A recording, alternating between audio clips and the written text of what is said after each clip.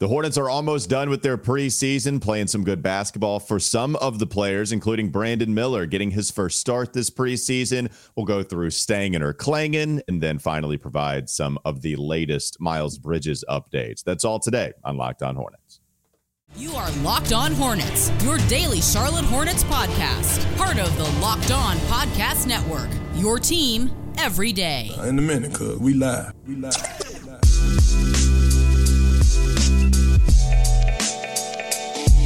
Locked On Hornets, part of the Locked On Podcast Network. It's your team every day. Thanks for making us your first listen. We're free and available anywhere you get your pods, and that includes YouTube. Today's episode is brought to you by Game Time. Download the Game Time app, create an account, and use code LOCKEDONNBA for $20 off your first purchase. I ran that into a Game Time. I did that, except I did it also like broadcasting. The Game Time app. Game Time. That's what I really mean. It's brought every time you say it, every single time you say it, that's how it sounds in my brain, or that voice saying "game time" comes up in my brain. I don't know. My brain is broken.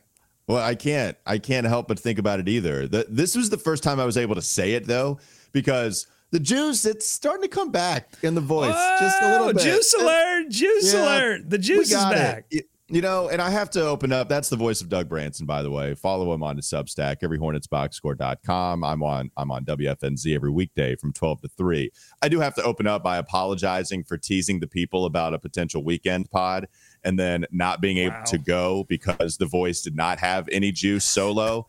And when you don't have any juice, when you don't have the kind of volume you need, and then you don't have anybody else to help you out on the other side, do the reads and stuff. It's like, you know what, Game Time, you know what, FanDuel, you know what, Jace Cases and Jace Medicals and all the Jaces out there in the world. You probably don't want me doing it. And so this is the episode. We are going to release a bonus pod, though, at some point. I do think that is in the works for us. We have a few things we need to finish before we actually get into this regular season. There's nothing like coming off a broken promise making more promises. That's my go-to move. Break a promise and then come out immediately with another promise. It's like Jim Carrey in Liar Liar telling his kid, "We're gonna hang out this weekend. I'm Jose Canseco. I promise. I'm gonna be Jose Canseco." I'm telling you, kids. I apologize. Let's talk about some Charlotte Hornets though and what they did over the weekend. We got a preseason game yesterday against the Oklahoma City Thunder. And they won, Doug. Now, it's significant because we got to see the Hornets play well, but it's also significant because people started to realize the Hornets had not won a preseason game in a very long time. October of 2021, it had been since we won a preseason game. So you got over that hurdle. And also we got to see Brandon Miller start a couple of these games with Miles Bridges having not been allowed to play preseason at all. Gordon Hayward dealing with some foot soreness. Yikes. Foot soreness is not going to be good for Gordon especially. So then with him out too, Brandon Miller gets the start. 50% field goal percentage. A three-point shot not falling really well for him right now, but overall looks like a very good basketball player. Takeaways from Brandon Miller after a couple starts. I think he's been as advertised for the most part, right? I mean, he's been fundamentally sound. He looks more accelerated than you would think a rookie would look. Even though he was the second overall pick, I think you still expect some rookie jitters, some not understanding exactly how things work. I think he's impressed in that regard. He's defensively minded. I mean, his length is noticeable on the wing, and his instincts for where to be defensively, I think, are noticeable and helped on several possessions in that game against Oklahoma City, because offensively, as you mentioned, like the three-point shot's not falling, and while he did have that little saucy look like he was going to yam, but then he turned it into a finger roll, like he has some moves out there where you go, all right, there's definitely something there offensively. It hasn't been all there. He's 1 of 10 from beyond the arc. It's a bit shocking, but I'm going to reserve, I'm going to hold back. I'm going to reserve judgment. This is the preseason. Everybody's kind of getting into the groove. I'm going to wait until the regular season to start getting super concerned about that, because everything else, Walker, I think everything that people were excited about, telling us about Brandon Miller, he has shown that. I agree. I think if you I'm not worried about the 3-point shot after 3 games. We're still in real small sample size city right now. The fact that you've only played 3, he did make 1, and the 3-point that he made, I'm pulling up his game log right now. It was a couple games ago against Washington. That was this past Thursday, and he was 1 of 4, was 0 of 2 last night against the Oklahoma City Thunder. So the 3-point shot not falling. But I think what you like is that the 2-point shot is falling for him. And this was the concern for him making that transition into the NBA. It wasn't really the 3-point shot. It was his ability to finish at the rim. And it was the mid-range, how much he was going to take it and how well he was going to shoot it from the mid-range. And that's been his go-to, man. It's not like he's been taking a physical beating when he gets down low. He's only had 2 free throw attempts, and that was in the first preseason game. So these last 2, he has not taken a free throw attempt in over 25 minutes of play each of the last 2 outings. I expect that to continue for the most part as his regular season goes on. But we do have the fun dunk that was called back because they said it was a charge. That was a fun highlight. And we did see, as you mentioned, the one that did count, I'm going to dunk it. Now I'm just going to finger roll it. So not physical buckets, the dunk was a physical bucket that was called back. But this last one, not necessarily physical, but nice finesse. So the question, I have a question on this play. Do you think that he launched a little too early and realized it midair and just had the body control, the athleticism to then turn that into something that looked all one movement. Like it didn't look like, oh, I'm panicking midair and I've got to figure it out. No, it all looked very smooth. But do you think he launched and went, uh-oh, because there was no one really in front of him. I don't think he was concerned about being blocked.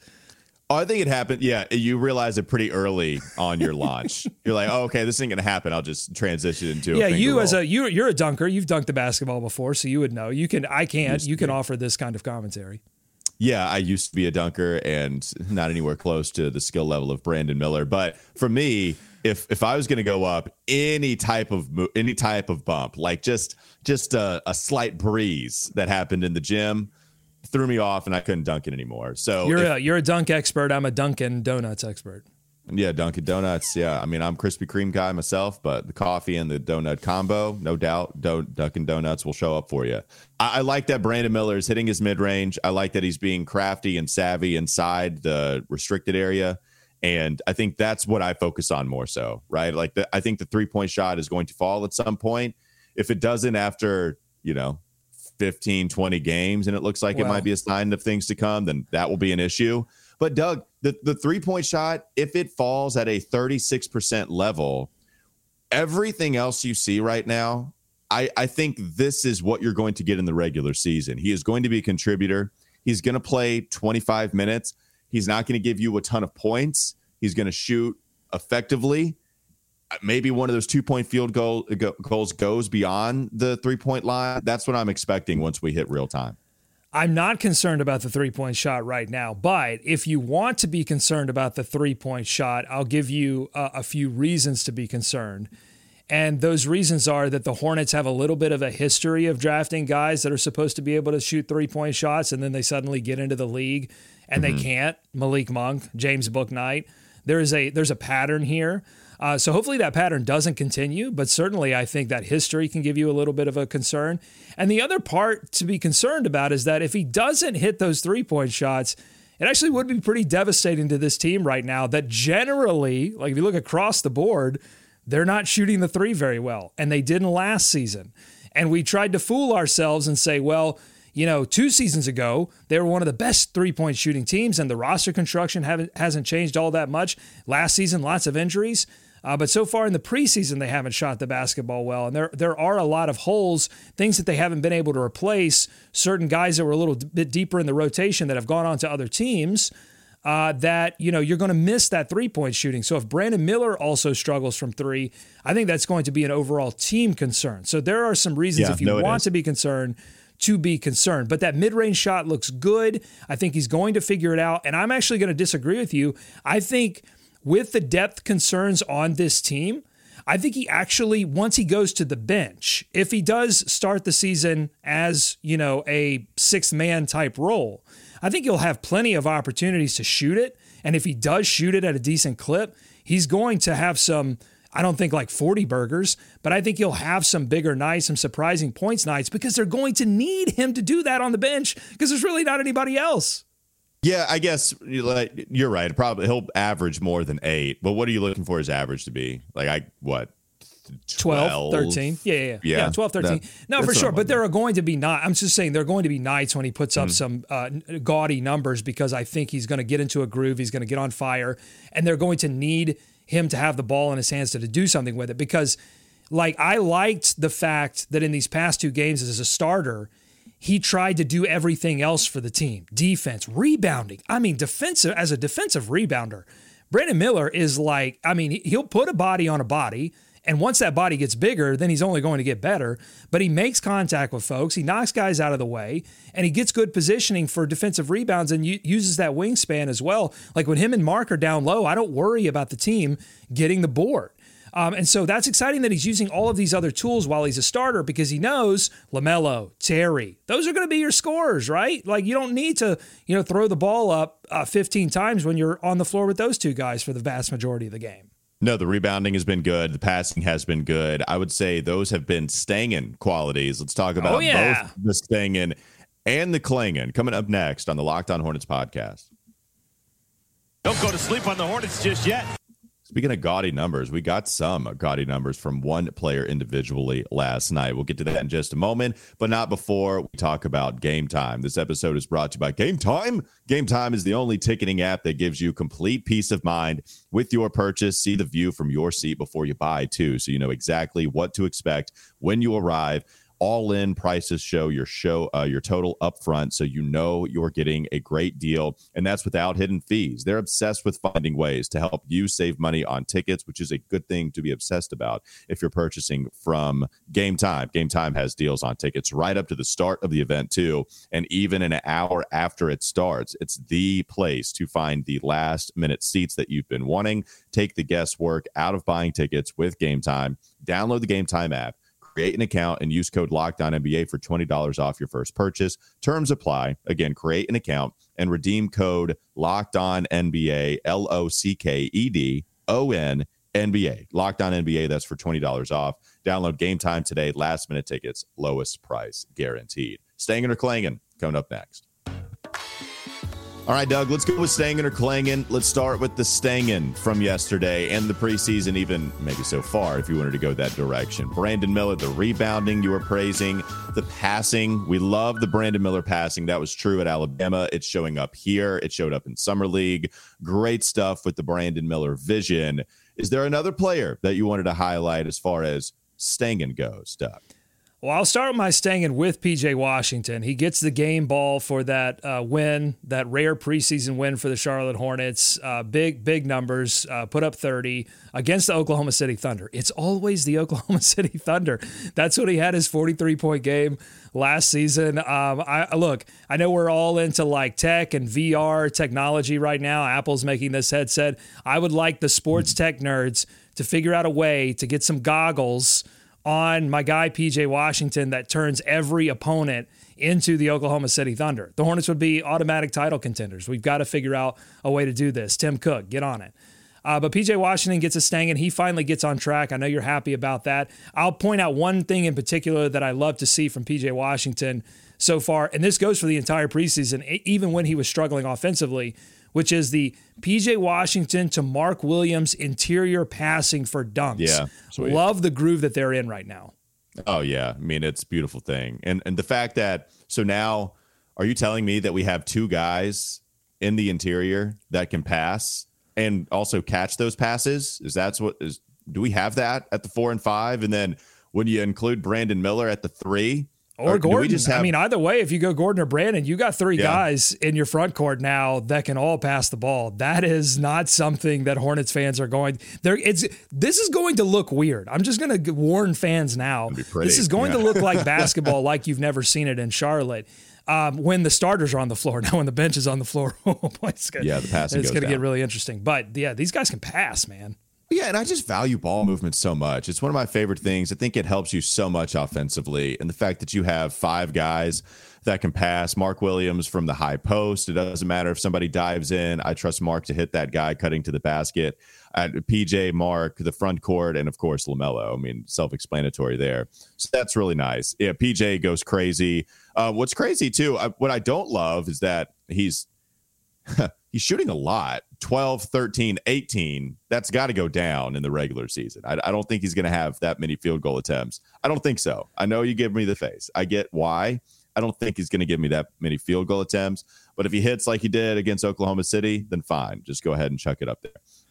Another Stangen before we go to Klangen. Doug, did you want to hit me with something else? No, this is Stangen or Klangen. You got to go Stangen and then you Klang. Okay. It's a yin, it's a yang, it's a balance, it's a light side, it's a dark side. Stangen, Klangen. Gotcha. Okay, you got it? Good. Klangen. I do. You away announcers that the Hornets fans have had to be subject to because Bally's is going bankrupt and can't send home announcers to away destinations for preseason games. They don't got the moolah to do it. So we're subjected to away announcers who don't know the Hornets players' names. I'm pretty sure they called Brandon Miller Brandon Jordan at one point, which is actually a nice little compliment, I think. Yeah, it is, yeah. And then the Wizards announcers kept calling Bryce McGowens Bryce McCowens. Mm-hmm. And it just got, every time they did it, it got under my skin. Just like it's the basic thing. I don't expect the away announcers to know the field goal percentages last season for Bryce McGowens. But I think it's part of their job to know the names and how to pronounce. You get a guide at the beginning of every game. It's Bryce McGowens. Put some respect on the man's name. Look, sometimes I will do this, but when you do play-by-play, all right, and you move up the levels, when you're doing play-by-play for high school or college or NBA, the name recognition clearly gets a lot easier as you move up. That is the advantage for being very good at your job and then moving up to the ranks of calling professional sports. And so in high school, if you don't know the backup linebacker that comes in and makes a tackle in the second quarter, I think except for the person's parents, that happens a lot. The person's parents, they're not going to be happy that you mispronounced their name, but everybody else is going to understand. Once you get to college, then it starts to be, all right, we know, like I'll call games for Queens basketball. It's my job to know the names for the opposition. Once we get to the Charlotte Hornets, once we get to the NBA, you got to know. And McGowan's isn't even hard. Yeah, Brandon Miller, right? I mean, Miller, I don't even know what place that is in the most common last names of all the worlds. He was a second overall pick. Pretty popular. One of the best college players. McCowens is an enunciation problem too, because it's easy to go McCowens, like you're bouncing off of the little C into a big C. But again, you are a professional. Your job is to get to that G. McGowens. It's tough. Listen, I'm not saying it's easy, okay? But I do it every day. You just I manage G. it. No, I think you're making it too complicated. I think if anybody's having a hard time with this, forget the C altogether. Bryce McGowens. Done. That's it. That's how you pronounce it. Just forget about that. Yeah. It's little for a reason. It's little for a reason. The G is big for a reason. Pronounce the G. We move on. Stangen. What else was Stangen that you like from this game here, Doug? I'm going back to B-Mill, man. His passing. He had obviously the lob pass to Mark Williams. That's exciting. That's going to get the fans out of their seats. But it was another pass that actually impressed me more. Brandon Miller has driven the basketball a few times, and he's driven it into trouble. He's been you like to see him being a little too aggressive. And Clifford even mentioned this. Like, I would rather, I'm paraphrasing him, but it's like, it's good to see the rookie being aggressive. And me, Doug Branson, I personally would rather see a rookie not shrink in the moment, even if it results in a few early turnovers in preseason.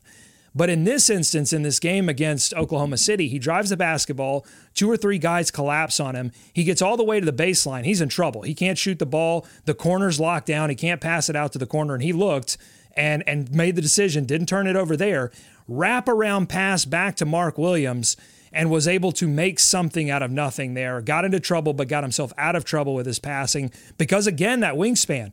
I love, wingspan, we talk a lot about it on the defensive end, but it also helps you pass, too, when you can get the ball way out in front and move it around somebody. It's great.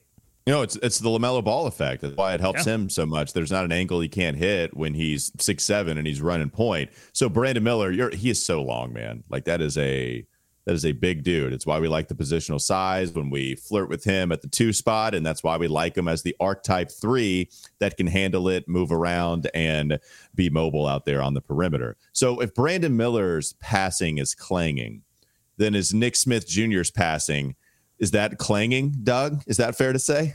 Oh my God. I mean, the only thing that's more clanging is something that I'll get to in just a moment. This is the second most clanging thing that I've seen in preseason, and it's Nick Smith Jr.'s passing. And before I dig into this, I want to say that I am still high on Nick Smith Jr. I think that the way he gets to his mid-range shot and the fluidity in his movement and the way his jump shot looks, and it's gone down, that mid-range jump shot. And the outside shot doesn't look bad either. And his energy and his intensity, it's all been good. It all signals to me, hey, this is a guy that belongs in the NBA and will eventually get into the rotation. And honestly, might get there whether he's ready or not, because the Hornets lost Bryce McGowens to an ankle roll, and there's just situations that could make Nick Smith Jr.'s entry into this rotation maybe a little too soon, but it might have to happen. But his passing is god-awful. He's not ready. He needs Greensboro seasoning. I hope that the Hornets are able to figure out some positional depth such that Nick Smith Jr. can actually go down into Greensboro and get a similar experience that Mark Williams did, because I'm sure there were some things that they saw that's like, oh, Mark Williams not quite ready for the NBA, but he will be. I feel the same way about Nick Smith Jr. When he passes the ball, it's not like, oh, he can't hit that electric pass. These are basic passes. I really chronicled this in every Hornets box score, and there were a few in the Oklahoma City game, but he didn't do as much facilitating in that game. But he was playing a de facto point in some of these Wizards possessions, and he just can't make the basic NBA level pass in transition and semi-transition. I mean, Nick Richards running down the floor, he's wide open. All he has to do is lead Richards just a little bit, just lead him just a little bit. Instead, the pass is behind Richards in transition, and they end up turning it over. He's got to be able to hit these basic NBA passes, because he's not going to be a point guard, but the ball will be in his hands, and it can't always go to the basket. He's got to be able to make these passes. Yeah, he's a bucket, but he's not a passer. 4 turnovers against Washington in just 14 minutes, not going to cut it for Nick Smith Jr. We were, I think it was Clifford that was talking about Brandon Miller's 3 or 4 turnovers that he had in more minutes than Nick Smith Jr. in their preseason debut. And now here's Nick Smith going for 4 turnovers. We saw last night we had the 1.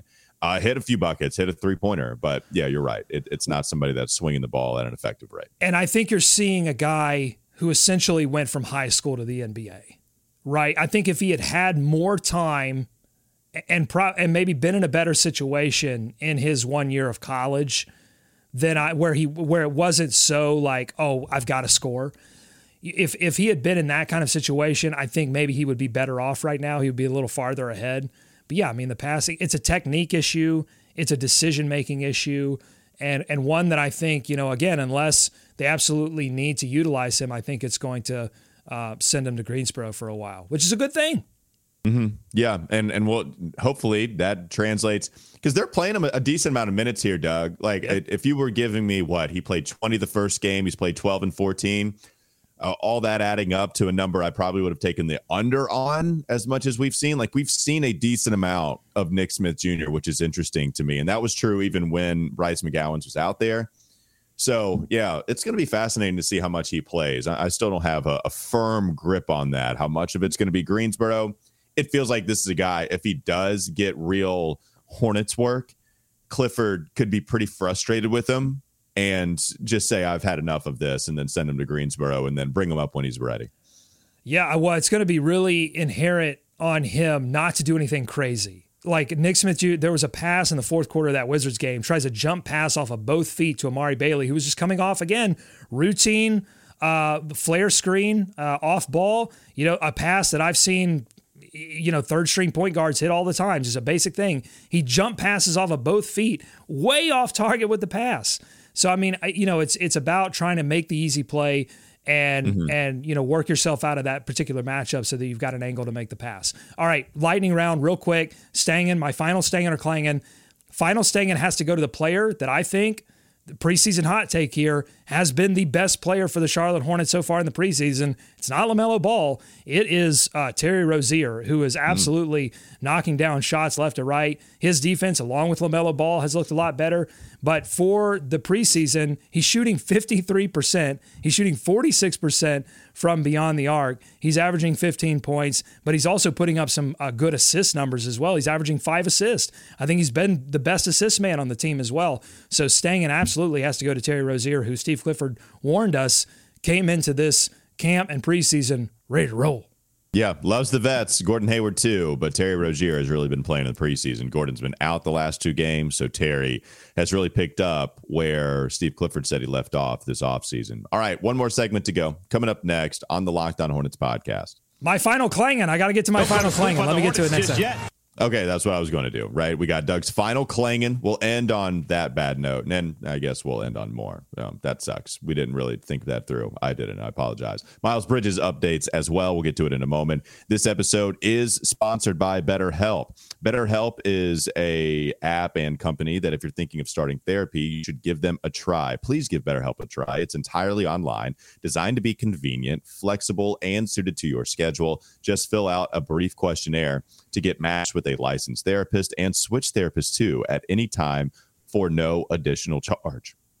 There goes the juice. Make your brain your friend with BetterHelp. Visit BetterHelp.com/LockedOnNBA today to get 10% off your first month. That's BetterHelp, HELP. That's BetterHelp.com/LockedOnNBA. More Locked On Hornets coming up next.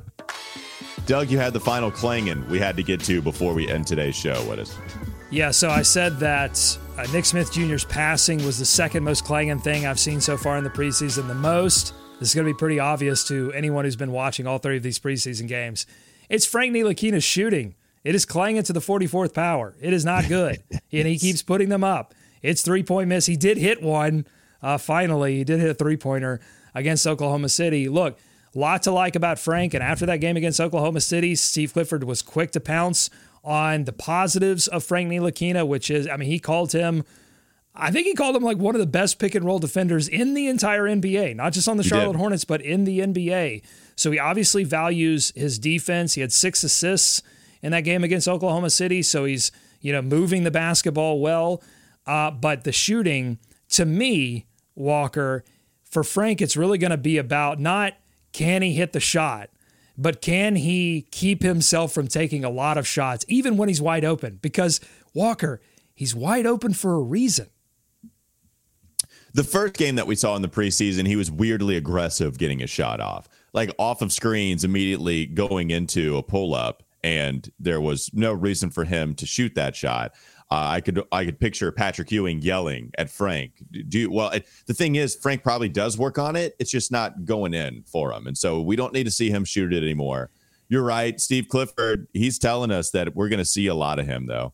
If he thinks that he's one of the best pick and roll defenders in the NBA, thinks he might be the best defender on the team, you're getting a lot of that Dennis Smith Jr. praise. We're not even seeing the good stuff offensively. DSJ couldn't shoot either, but he made the most of it by getting to the rack, passing once he had a paint touch, and, filling in a different spot. But Frank isn't, I guess he had 6 assists. It doesn't seem like going to be a Dennis Smith Jr. type play if we see a lot of minutes from Frank. But you're right. Steve Clifford loves what he gets defensively from him. I would say that this is not a hot take, but most, if not every single player in the NBA wants to score. It's fun to put the ball in the darn hoop. It's just natural. Even if you work every day to be a better defender, a better rebounder, blah, blah, blah, you want to score because that's the name of the game, putting points on the board. That's how you help your team win the most.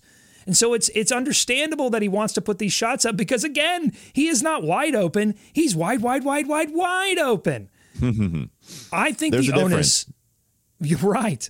I think the onus is on the team to get Frank opportunities, to get some sets together, to run some plays, to get Frank ahead of steam going to the basket where I think he can be more successful. Feed that early so that he has that, he's got that out of the way. All right, we got Frank a couple of buckets at the rim. Now he can focus on doing the things that he is strongest at, which is defending the pick and roll, get you a couple of rebounds every now and then, and also his passing as well. So I think that's what the coaching staff has to focus on if they plan to play him, 10, 15 minutes. Yeah, I mean, all right. Yeah, the Frank stuff, it's not been good. There's your staying, there's your clanging. We end with Frank, the most clanging thing this preseason, according to Doug Branson. All right, let's get to Miles Bridges updates before we end the show real quickly, just to give everybody some information on what's going on, because we did get some news on Friday before we got to the weekend. Miles Bridges turned himself into authorities on Friday on an unserved warrant dating back to January 2nd. Bridges, quote, unlawfully and knowingly violated the protection order and continually contacted the victim, according to court documents. This, of course, following the felony domestic violence charge he turned himself in for the summer of 2022. He's also going to be served a criminal summons for an October 6th allegation of violating a protection order, again, misdemeanor child abuse and injury to personal property. More details on that incident will hopefully be coming out. Bridges is, of course, accused of throwing pool balls at the victim's windshield while his children were in the car. And I know that he turned himself into Lincoln County because he could just see a judge faster than he could if he would have done so in Mecklenburg County. That was reporting on Kyle Bailey from WFNZ. Then he was out on $1,000 bond. Last thing is that I believe that same day, I want to get that right, but I know over the weekend for sure, we did see Miles Bridges back at practice. We saw video evidence of him getting some shots up as well on the practice court. And that's what's going on with Miles Bridges. Doug, let me just say, this is a complete and utter mess, what's going on. Mm-hmm. And the reason that it's a mess are, one, because of Miles Bridges' decision-making, because of the allegations that are happening right now, but also because I believe the reporting had not been very clear at the beginning of this, where we saw WSOC. They had it first. Glenn Counts, the investigative reporter, was over this at the beginning of it. But I do believe that there was some information that wasn't entirely accurate at the beginning. At first, I saw that this happened at Miles Bridges, at Michelle Johnson's house, But afterwards, I saw that it had been reported that it was actually happening at Miles Bridges' house. That is not to sway anybody's opinion one way or another. That is just to get the information as clear as possible with what we've seen reported since the initial reports coming in from Wednesday of last week. All that to say here, Doug, it's a complete and utter mess, and it's really unfortunate. Yeah, it is. I think and we said it at the top of our initial comments on this, that this whole thing's going to evolve and change, and details will come out. And, at the end of the day, we're going to know, or at least we'll know to the best of what's released, what occurred. All this is going to play itself out. But in the meantime, I'm still wondering about a couple of things. One, what did the team know, and when did they know it? Did they know? I think it's obvious they found out about this criminal summons just a couple of days after it came out, and which is understandable. But the January 2nd unserved warrant, I just want more information about when the team knew about that, and if they knew about that before they negotiated a deal with them. The NBA is also looking into this, so we'll see about that. I think regardless of whether you believe that Miles Bridges is guilty of these charges or any of the charges, or whether you believe the charges that he pled no contest to, or if you're reserving judgment, or if you believe that somehow that Miles Bridges is an innocent victim in all of this, you can't deny this, which is that his life situation has been a major distraction and a drag on the Charlotte Hornets franchise for 2 seasons now. And for that reason alone, I think the Hornets should disassociate themselves from Bridges. But I have other reasons why I think they should as well. But just for that reason alone, that he's been a distraction, because let's play this out, Walker. So all of this gets cleared up, and the team continues to support Miles Bridges, and the players continue to support Miles Bridges, and the team they play out the 10-game suspension. There's no other suspension for Miles Bridges, and the team starts to play better because they get Miles Bridges back into the starting lineup. They get enough wins where they're now qualified, not just for the play-in, but they're a playoff team. They're going to be on the national stage. They're getting national attention now because they're an up-and-coming team that has beaten all the odds. And then you have another. These incidents seem to be timed horribly. The first obviously happened right after the draft and heading into that season. And then this one happens at the beginning of the season. What's to say there's not going to be something else that comes up right at the playoff time, because the Hornets have not had to deal with any kind of national attention around this.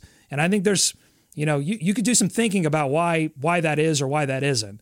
But they haven't had to have any kind of attention. This has really been a local story. But if something happens when they are in the playoffs, it suddenly becomes a national story because they will have national attention on them. And so I think, for that reason alone, the Hornets should disassociate themselves from Miles Bridges. I said it on WFNZ last week. Think about it from a Hornets perspective. You can never feel safe that nothing is going to come out about Miles Bridges, no matter where you are in the offseason or in the regular season. You can never be too sure, because now this has happened twice, where before free agency started, he turned himself in for felony domestic violence charge. And right before the regular season starts, and really as the preseason starts, the same day that the preseason starts, we have this arrest, the arrest summons, and we find out about the January 2nd arrest warrant that had not been served. But he turned himself in, as we saw, again in Lincoln County, and he is out on a $1,000 bond. I believe the pending court date is November 13th, if I'm not mistaken. So we'll see about some of the updates that do come as this entire situation unfolds. We were sure, I will say this. We talked about it as if there was no way Miles Bridges was going to play throughout this entire investigation, throughout this individual process. I'm not so sure about that anymore. I don't know. I could see Miles Bridges playing after these 10 games are up, and that's going to be around the time that he has a court date, Doug. I mean, just doing the math, I haven't checked it out entirely, but it's going to be, if they play October 25th and he's got that court date on November 13th. And of course, it's not like, okay, we have this one court date and everything's going to be situated, right? We know from the first time that it goes on, it gets postponed, we have continuances, and this is going to drag out. It's just going to be another side story about the Charlotte Hornets team. No matter what they're doing on the court, we can never reach peak optimism because of this Miles Bridges side story that we have going on. And I don't know. I guess it's unfair to say they don't care, but it doesn't seem like it. It seems like they are ready to take whatever PR hits that is required to get Miles Bridges back on the court. And all I keep thinking, Walker, is a 10th seed really worth this? Is it really worth everything that comes with the Miles Bridges experience? And it seems like the Hornets calculation, the front office, and if I saw some takes out there, the front office Mitch Kupchak should be immediately fired. The front office should be fired for letting him come back to practice. Everyone. If you think that ownership is not aware of what's going on, if you think that they haven't signed off in some fashion that this is fine, then you're fooling yourselves. Like, this is not Mitch Kupchak, this is not Steve Clifford, this is not whoever else in the front office. This is an entire organizational decision, and they will either they'll either reap the benefits or they'll sow the costs of these decisions. But it's fully on them. We have the court date November 13th. The 10th game of the season, November 14th, against Miami. He will be eligible to play, as everything stands right now, against Milwaukee on Friday, November 17th, in the middle of their homestand. That's how their schedule is going to work out. And then, of course, we'll see what happens from there. That'll do it.